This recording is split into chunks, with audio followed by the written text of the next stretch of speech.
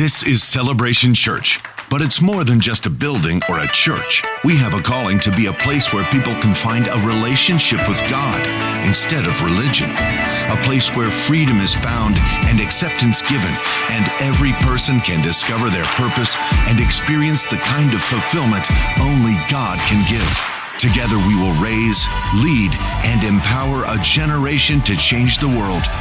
Here, Jesus is famous, and all the glory goes to God. This is celebration. This is our family.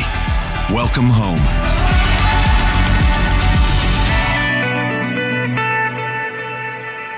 Good morning. Welcome to Celebration Church. Let's all stand together as people join with us online as well. And let's recite together the Apostles' Creed.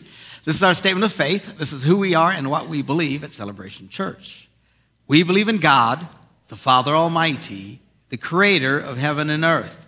We believe in Jesus Christ, his only Son, our Lord, who for us and for our salvation was conceived by the Holy Spirit, born of the Virgin Mary, suffered under Pontius Pilate, was crucified, died, and was buried. He descended to the dead, and on the third day he rose again. He ascended into heaven and is seated at the right hand of the Father. He will come again to judge the living and the dead, and his kingdom will have no end. We believe in the Holy Spirit, the holy Christian church, the fellowship of believers, the forgiveness of sins, the resurrection of the body, and the life everlasting. Amen. You may be seated. Good to have you with us this morning. I hope you're enjoying your summer. This has been about one of the most amazing springs and summers I've ever remembered in Wisconsin. One can only wonder what happens in the winter. What new path will be blazed at that time. But anyway, so glad that you're here enjoying your summer. Like to talk about our offering. We don't hand baskets around anymore. What we do is there will be people at the doors with buckets, and you can give your check or cash at that time on the way out. And though many people give online, you can do that. Recurrent giving, which is helpful to the church. And then others use their phones, where they can give on the app that way as well. So however you decide to give, thank you for giving. And it's very helpful to the church, but it's also very helpful to you. Jesus said, give, and it will be given to you. And Paul in the New Testament said, the measure that you give will be the measure that will be given back to you. A lot of people, their blessings come in little tiny spurts. So why is that? Probably because your offering is about that size. So be generous. No one's saying wreck your financial life, but be generous, and God will be generous to you. That's how it works. I know a lot of people pray they'll win the lottery first, and then they'll give, but it doesn't work that way. It's a good thing God doesn't answer everybody's prayers the way they want it to, right?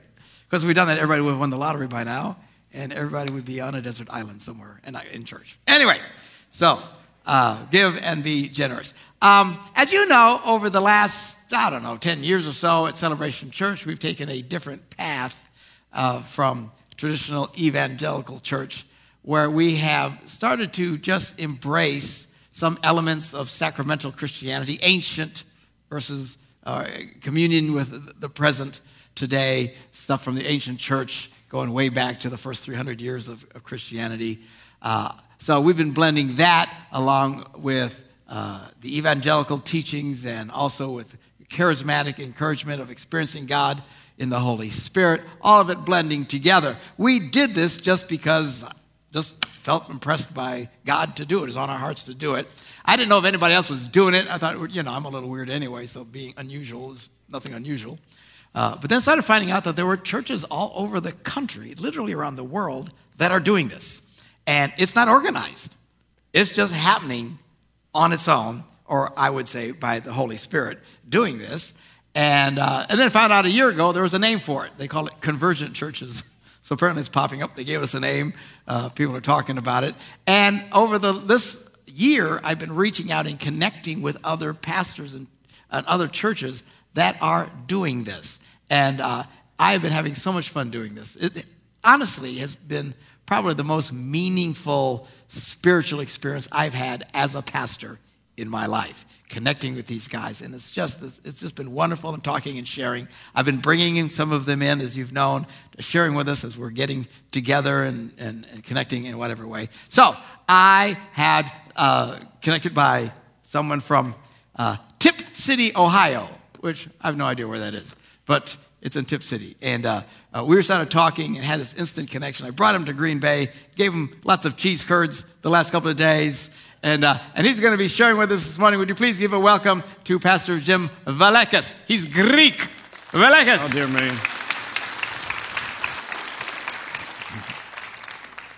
Good morning, everybody. You guys are great. You guys really are great. I told the morning crowd this too. You've made me repent. I'm a pastor of a micro church. And so I have forever secretly been envious of mega churches. And so when you're envious of something, you always try to find something that's wrong with them. It's just like plain human nature. Doggone it, guys, I can't find out anything wrong about you. So I want you to give yourselves a round of applause. You guys have got a pastor that is a piece of work, too. This is like little did I know. Here's what I did, okay, and I tell the morning crowd about this, too. So we've started this new church plant, and we're just a little group, but we had people that were like Catholics. They were like, I'm Greek Orthodox or was Greek Orthodox when I was a little boy, and evangelical. I don't like to say Protestants because all Protestants do is protest against each other. And so I just don't like that word. But then anyway, so we've started this Convergent Church, and it's kind of, we're beginning, and we don't call it Convergent, we call it Connection. And what we do is we take the letter X and make that the part of the connection. That's the cross turned sideways. But Jesus is like the great connector, kind of thing. So anyway, so we started this, and then I was at a Bible study one night, and some lady in my church, a really beloved lady in our church, said, hey, Pastor Jim, there's this guy named Mark Gungor. She goes, Gungor. That's a name, isn't it? Gungor. It sounds like Ragnarok or something like that, or Norwegian scary TV show. Okay, all right. Anyway, he said that there's this guy out there that is doing the same thing, and he wants to connect with people that are doing convergent churches. So we've been on a journey where we're figuring whatever God throws out there, we're going to follow up on and everything. And I talked to this guy, and there was a really kind of cool connection. We connected, and then after maybe and it's not like one of these epic, I prayed, fasted, meditated, and studied before I called him up. I just called him right before I went into the gym, and we talked. And actually, we talked longer than I wanted to because I wanted to go work out. But anyway, no, not really. I enjoyed every minute of talking with him. But there was this connection, and he invited us out. And it's changing my point of view. Because here's the deal. Here's the deal. One, you guys are the real deal. You guys really are the real deal. And number two, let me tell you a little bit about my background. Like I said, I was born in Alabama with a bouzouki on my knee. Okay, that means I was born as a Greek Christian in deep southern fried Birmingham, Alabama. And it was a beautiful culture. It was a big fat Greek wedding culture. Anybody seen my big fat Greek wedding culture? Yes, okay, all right.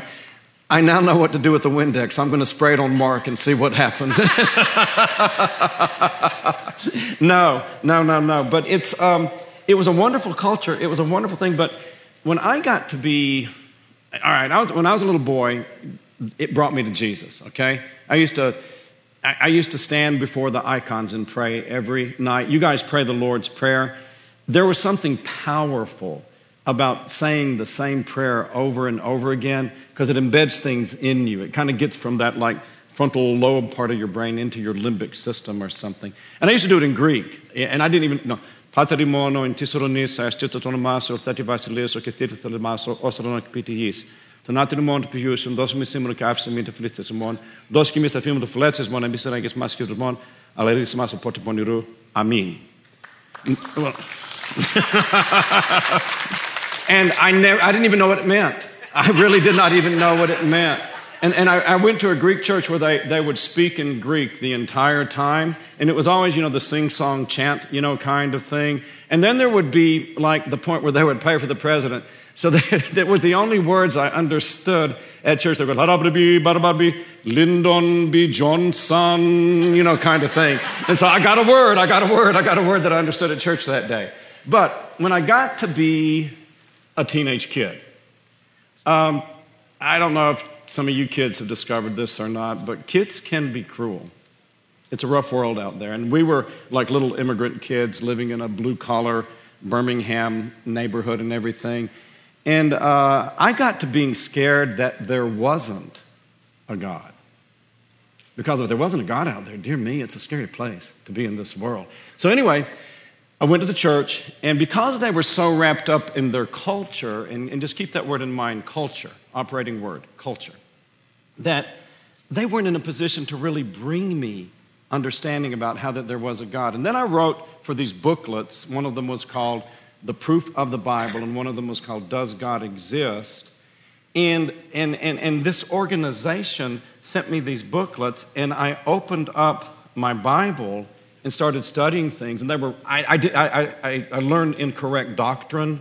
This group that I was tracking with was known because of their doctrinal choices as a cult. And again, keep that word in mind, cult, culture. So, but let me tell you something.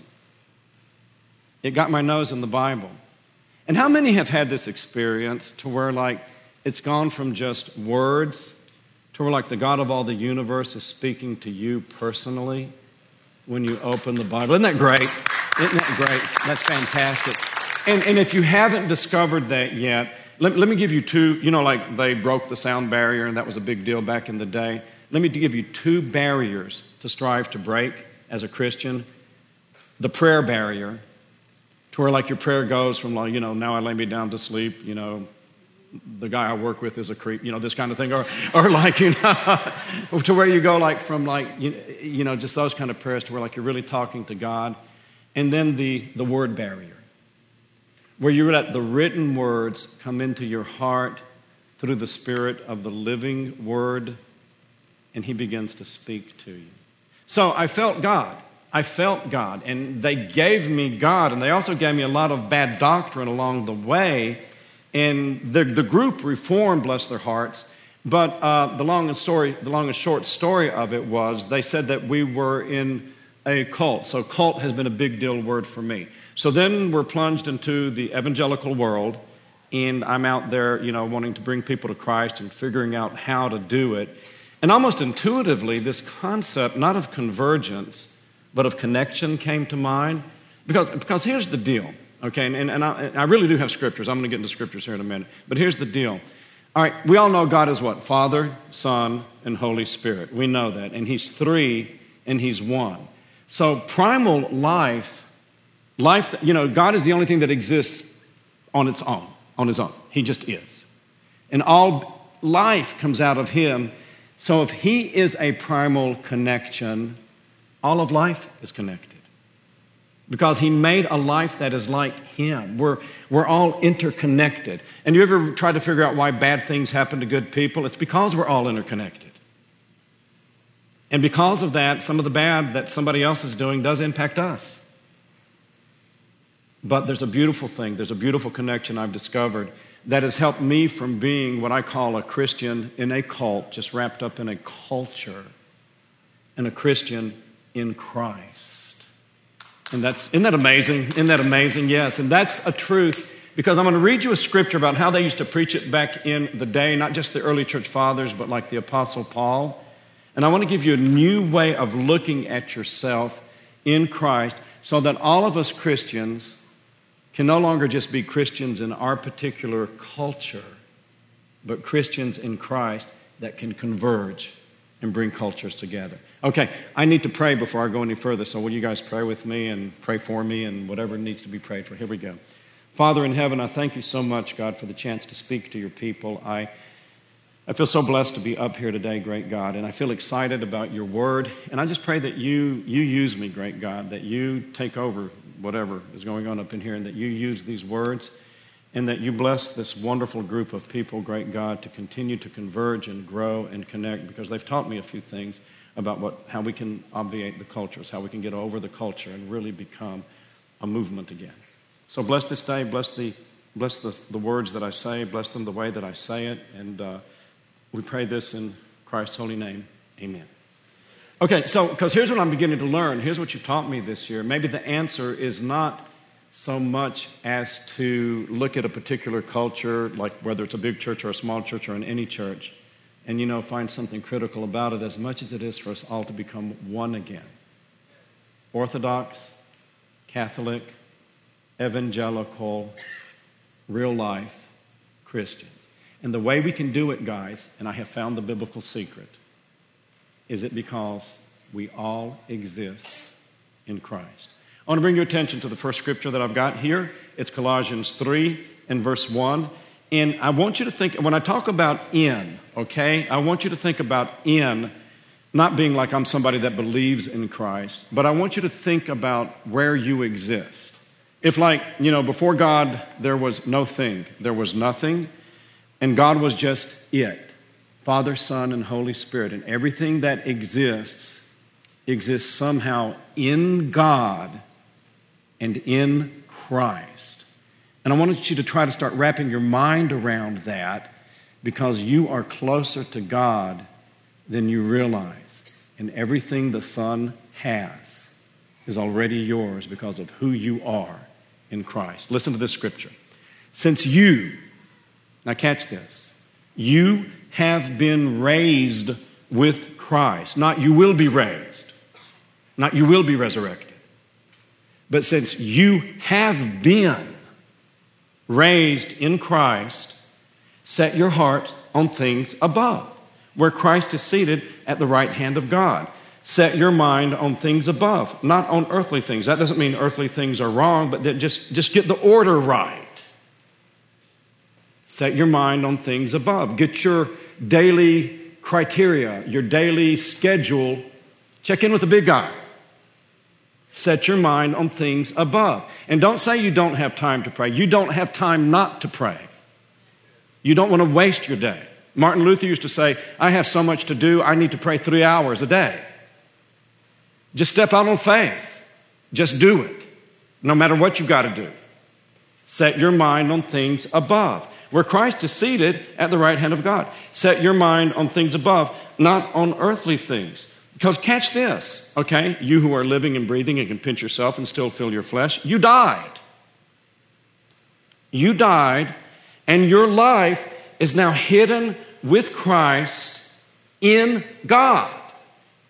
There's a scripture that I'm going to read you in a few minutes, and it's in Acts 17. And the Apostle Paul says, in him we live and we move and have our being. So where do you live? You live in God. Where do you live in God? You're not just floating around in the Trinity, just trying to find a place to lodge. You live in Christ, in God. And you were created there before the foundation of the world. And God decided before the foundation of the world, whoever you are, that you were going to exist and that you were going to be holy and blameless in His sight. So I'm here to tell you today, guys, good news. You're holy. You're blameless.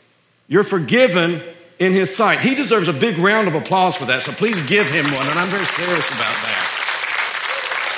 Your life is now hidden with Christ in God, and when Christ, who is your life, appears, do you realize you haven't met you yet? That sounds goofy, but you really haven't.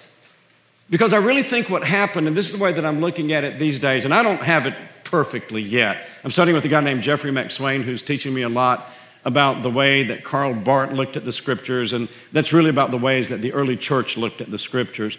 But in Genesis chapter 1, when it says God created us in His image, have you ever heard the phrase that Christ is the image of God, and that Christ is the firstborn of all creation, and that in Christ all things consist, and in Christ all things subsist? Their thinking is that something in Genesis 1 had to do with Christ becoming, and this is going to sound weird, and so if it's too much, Mark, you can just glare at me or something if I'm going too out there. But I want you to think of a God of all the universe making a place in the space in the Trinity for us to exist. Just like your daughter's got a place in a space where that baby is existing right now inside of her. God made this place in the space in some kind of pre-incarnation, something in Jesus Christ from before the foundation of the world. And the real you was created then, the you that I see kind of messed up, but what Daddy Adam did is kind of like the false self, but the real you has not gone away in Jesus. You're going to meet you when he comes.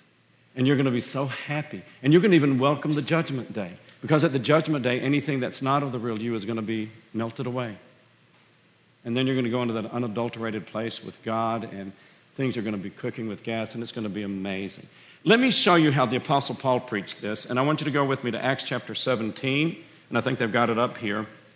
And I'm just going to read it to you. Apostle Paul was a cool guy. I really like him. He had the courage to go to the Greeks, and I know the Greeks are crazy because I am one of them. And I'll never forget my mother, bless her heart. She was a dyed-in-the-wool Greek, street-on-the-feet peasant lady, and I had become an evangelical church pastor. And I was trying to, I just felt like I needed to bring Mom through the prayer of salvation. And she was already saved, but I didn't really realize that. But she was tolerant of me, her son. And I can remember, this is real funny, standing in a circle with Mama. My brother's right here, and Mama's right here. And I say, okay, Mama, have you accepted Jesus Christ as your Lord? She goes, yes, I have, Jimmy. Okay, have you accepted him as your Savior? Yes, I have, Jimmy.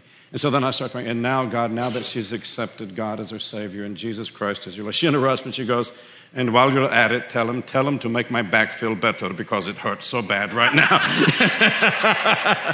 It sort of spoiled the moment.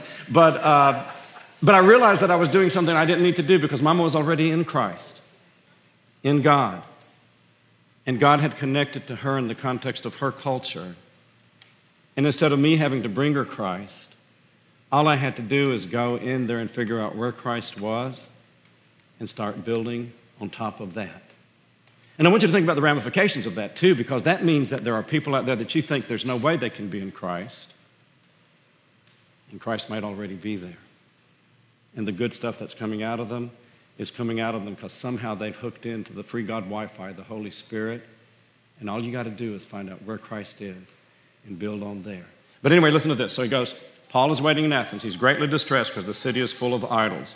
He reasoned in the synagogue with both Jews and God-fearing Greeks, as well as in the marketplace day by day for those who happened to be there. A group of Epicurean and Stoic philosophers began to debate with him, and some of them said, what is this babbler? Babbler is a cool phrase, by the way, in the Greek. The actual word literally means seed picker. It's like somebody that picks up scraps of knowledge and then uses them like they know what they're talking about. And I have been guilty of that. So, anyway, it's just a fun phrase. So he goes, what is this babbler trying to say? Because what Paul did, though, was seed pick. He picked up scraps of the Epicurean knowledge. He picked up scraps of the Stoic. He learned how to speak other people's language. I think sometimes we make the gift of tongues more about just charismatic speaking or angel language than learning how to speak somebody else's language and praying for inspiration so that we can teach them things about God, going into their culture and learning how to break out of our own cults. The my way, it has to be this way. I remember when we first got married, I thought to myself, my wife, things are going to work out really well with her when she finally starts thinking like a man. And then, it's going to all get better. And then I realized that this is not what God wanted to be, kind of thing. It's learning about how to speak in each other's language and praying for inspiration every day. How to speak in the language of your son, how to speak in the language of your friend, how to speak in the language of the world to which we have been sent. So anyway, he's speaking their language. And they said, well, he seems to be advocating foreign gods. And then they said, this is because Paul was preaching the good news about Jesus and the resurrection, that there was a guy who lived and came and died and came back to life, that death is not final. I worked at hospice in an interlude period of my life, and I'm telling you guys, death is not final. It's a thin space when people are dying and going to heaven. And I came to look at that job not as just a place where I was just seeing the end of somebody, but earth was going through the birth pangs. And you got to be a midwife as they got going to heaven. It was a beautiful kind of thing. Anyway, you're bringing some strange ideas to our ears, so we would like to know what they mean. All the Athenians and the foreigners who lived there spent their time doing nothing but talking about and listening to the latest ideas. Paul then stood up in the meeting of the Areopagus. He wasn't scared. He got in there, and he said, people of Athens, I'm going to make you read every phrase of the Bible, and I'm going to start with Genesis chapter 1. No. He didn't even mention the Bible. He started speaking in their language. I can see that in every way that you're very religious. He didn't even insult them. He said, oh yeah, this is cool about you guys. For as I walked around and looked carefully at your objects of worship, not as I walked around and looked at your heathen pagan things, but as I walked around and looked at your objects of worship, I even found this with an inscription, to an unknown God. So, whom you are ignorant of, the things you worship, this is what I'm going to proclaim to you. And I want you to catch the significance of that. Have you ever used the thing that you shouldn't, heard the concept you shouldn't use something pagan because God doesn't want you to use pagan things to worship Him? God's using a pagan idol to start preaching God. And He's telling them, I'm going to tell you about the unknown God. He started speaking their language. And so then He says, this is what I'm going to proclaim to you. The God who made the world and everything in it is Lord of heaven and earth. And that's really cool in the Greek because He's saying that even though you don't see it, there's this under being, God that's under you. Like even though you don't see, you ever heard that phrase, you live by every word of the mouth of God? I've come to believe now that doesn't just mean I live by every word of the Bible, which I try to do. But God is commanding my existence on a second by second basis. I live because God is making me right now. He's under me. I can't get away from Him. He's the ultimate Hotel California. You can check out anytime you like, but you can never leave. He's always there. But anyway, He goes, and He is not served by human hands as if He needed anything, but rather He gives everyone life and breath and everything else. He loves us. From one man He made all the nations that they should inhabit the whole earth. And He marked out their appointed times in history and the boundaries of their land. God did this so that they would seek Him and perhaps reach out for Him and find Him, though He is not far away from any of us. And I think that applies personally to you. You didn't screw up when you were 20. You might have thought that you screwed up and messed up God's plan. You were always within the context of God's plan, and your decisions that you made weren't as big a deal as you think they were. Because God has set out your time and your place for you to be exactly where you are today and for you to start stepping into the work He has for you as the image of God that you're supposed to be. And He wants you, and it says like this, so that they may feel from Him. And the Greek says that they might reach out and grope for Him. And I told the people in the morning church about this guy that was a recovering alcoholic, and he was dry now for the first time in years. But he was just flat. There was nothing going on. He didn't know what was out there. He would go to bed at night, and a lot of time he couldn't sleep. But all he would do is he'd just lay in bed with his arms straight out like that, just reaching, feeling, where are you? Where are you? Where are you? And God reached back. See, God wants us to get to that point where we reach Him. But here's the good news. He's not far from any of us. Because it says, for in Him we live and we move and we have our being. And some of his posts have said, you were His offspring. So think about the significance of that. You live in Jesus. He made you. You're in a place and space in God that is in Jesus Christ. And I want you to consider the significance of that. When He became flesh and rebooted humanity, who was there with Him? You. When He became flesh and was tempted in every way, but was without sin and learned how to overcome sin, who was with Him? You. When He went into the cross and suffered, and not only suffered, bore our sins, but became our sin, who was there with Him on the cross? You. And in Him, you died. And in Him, every one of your sins are completely paid for.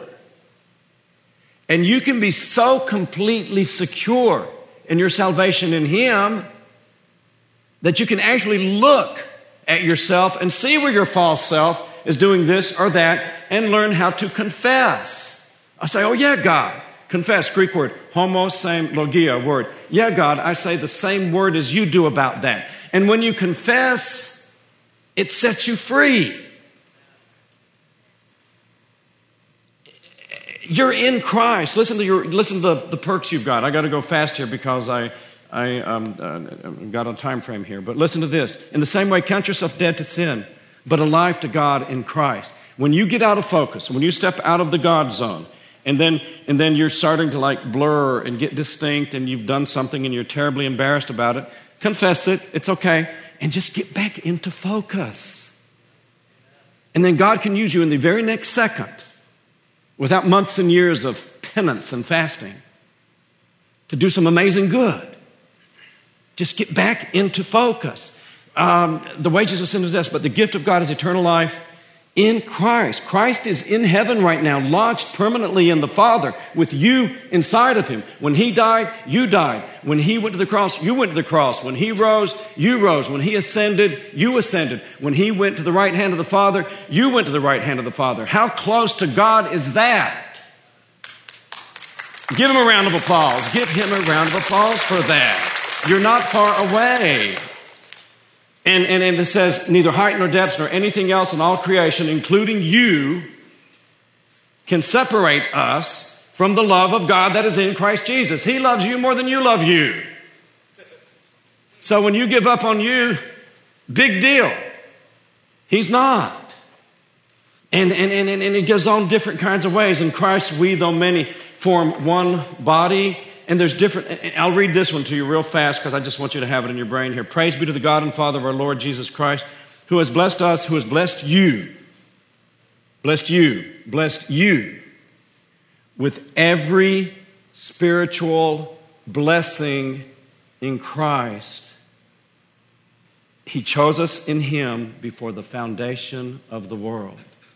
To quote, I know you guys won't know this because you guys are too young. Y'all are the young crowd. The old crowd comes in and they get up early. You guys get up late. I know you guys had fun last night. I know you guys did. Okay, all right, but like there's a movie called Anti-Mame, and Rosalind Russell once said, life is a banquet and most poor suckers are starving to death. And you've got more life at your disposal in Christ than you realize. And so here's another thing that I want to give you as a thing. It says, I am crucified with Christ, yet now I live. But not me. But the life I am living is in the faith in the Son of God. That's what your translation says, but the Greek translation says, the life that I now live, I live by the faith of the Son of God. Have you ever felt that you don't have enough faith to do this or to do that? If you ever felt that way, you are absolutely right, but Christ does. And you have access to the faith of the Son of God. And let me give you one more thing, and this is how this like converge thing comes all into it.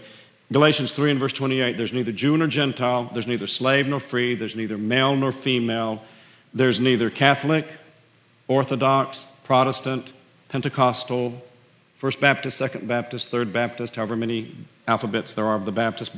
And I looked up funny church names because I knew that he's a funny guy, so I had to do something funny. There's actually a church called the Battleground Baptist Church. Can you imagine that? There's the Waterproof Baptist Church. There literally is a Waterproof Baptist Church.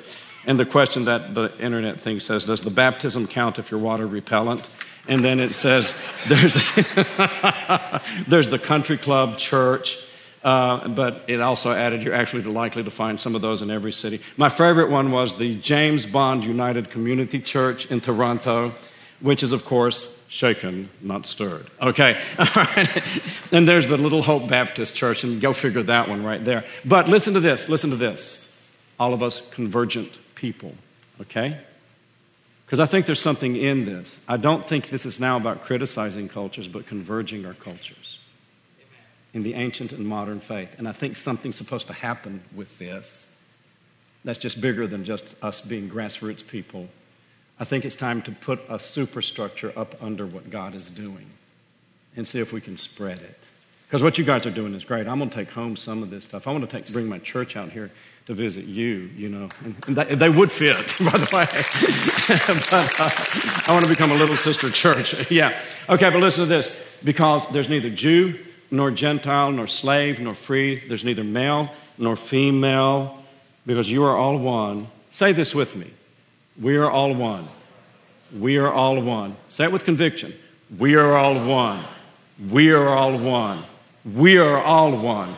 We are all one. And now repeat this phrase after I say it. In Christ Jesus our Lord. In Christ Jesus our Lord. Guys, We've got a great future. God has started something rocking and rolling. We've got a lot of fun. God bless you all. You've been a great audience. Give yourself a round of applause, and thank you for letting me spend some time with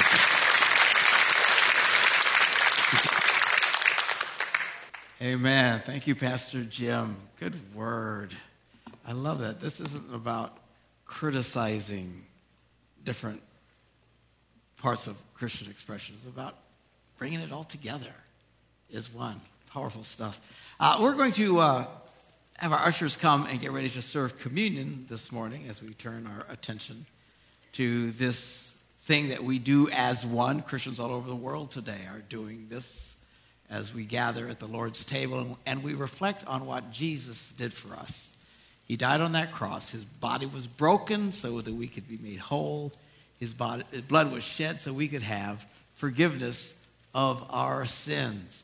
And the Bible says whenever we do this, before doing it, we should pause and reflect and examine ourselves. So let's bow our heads as I pray a prayer of forgiveness over all of us. And if you have anything you need to confess to God, now is the time to do it before we take communion together. Heavenly Father, before we partake of the bread and the cup this morning, and in obedience to the scriptures, we pause now to examine ourselves. If we sinned against you in any way, something that we've done, something that we should have done and we didn't do, or we haven't loved you with our whole heart, maybe haven't loved our neighbors as ourselves, we pray for the sake of your beloved Son, Jesus, who gave himself as a sacrifice for our sins, to have mercy on us and to forgive us of all of our sins. And as our heads are still bowed, if you're new to faith, maybe you've never truly experienced God's saving grace in your life, I want to encourage you right now, quietly, in your own words, just ask Jesus to come into your life and invite him to forgive you of your sins.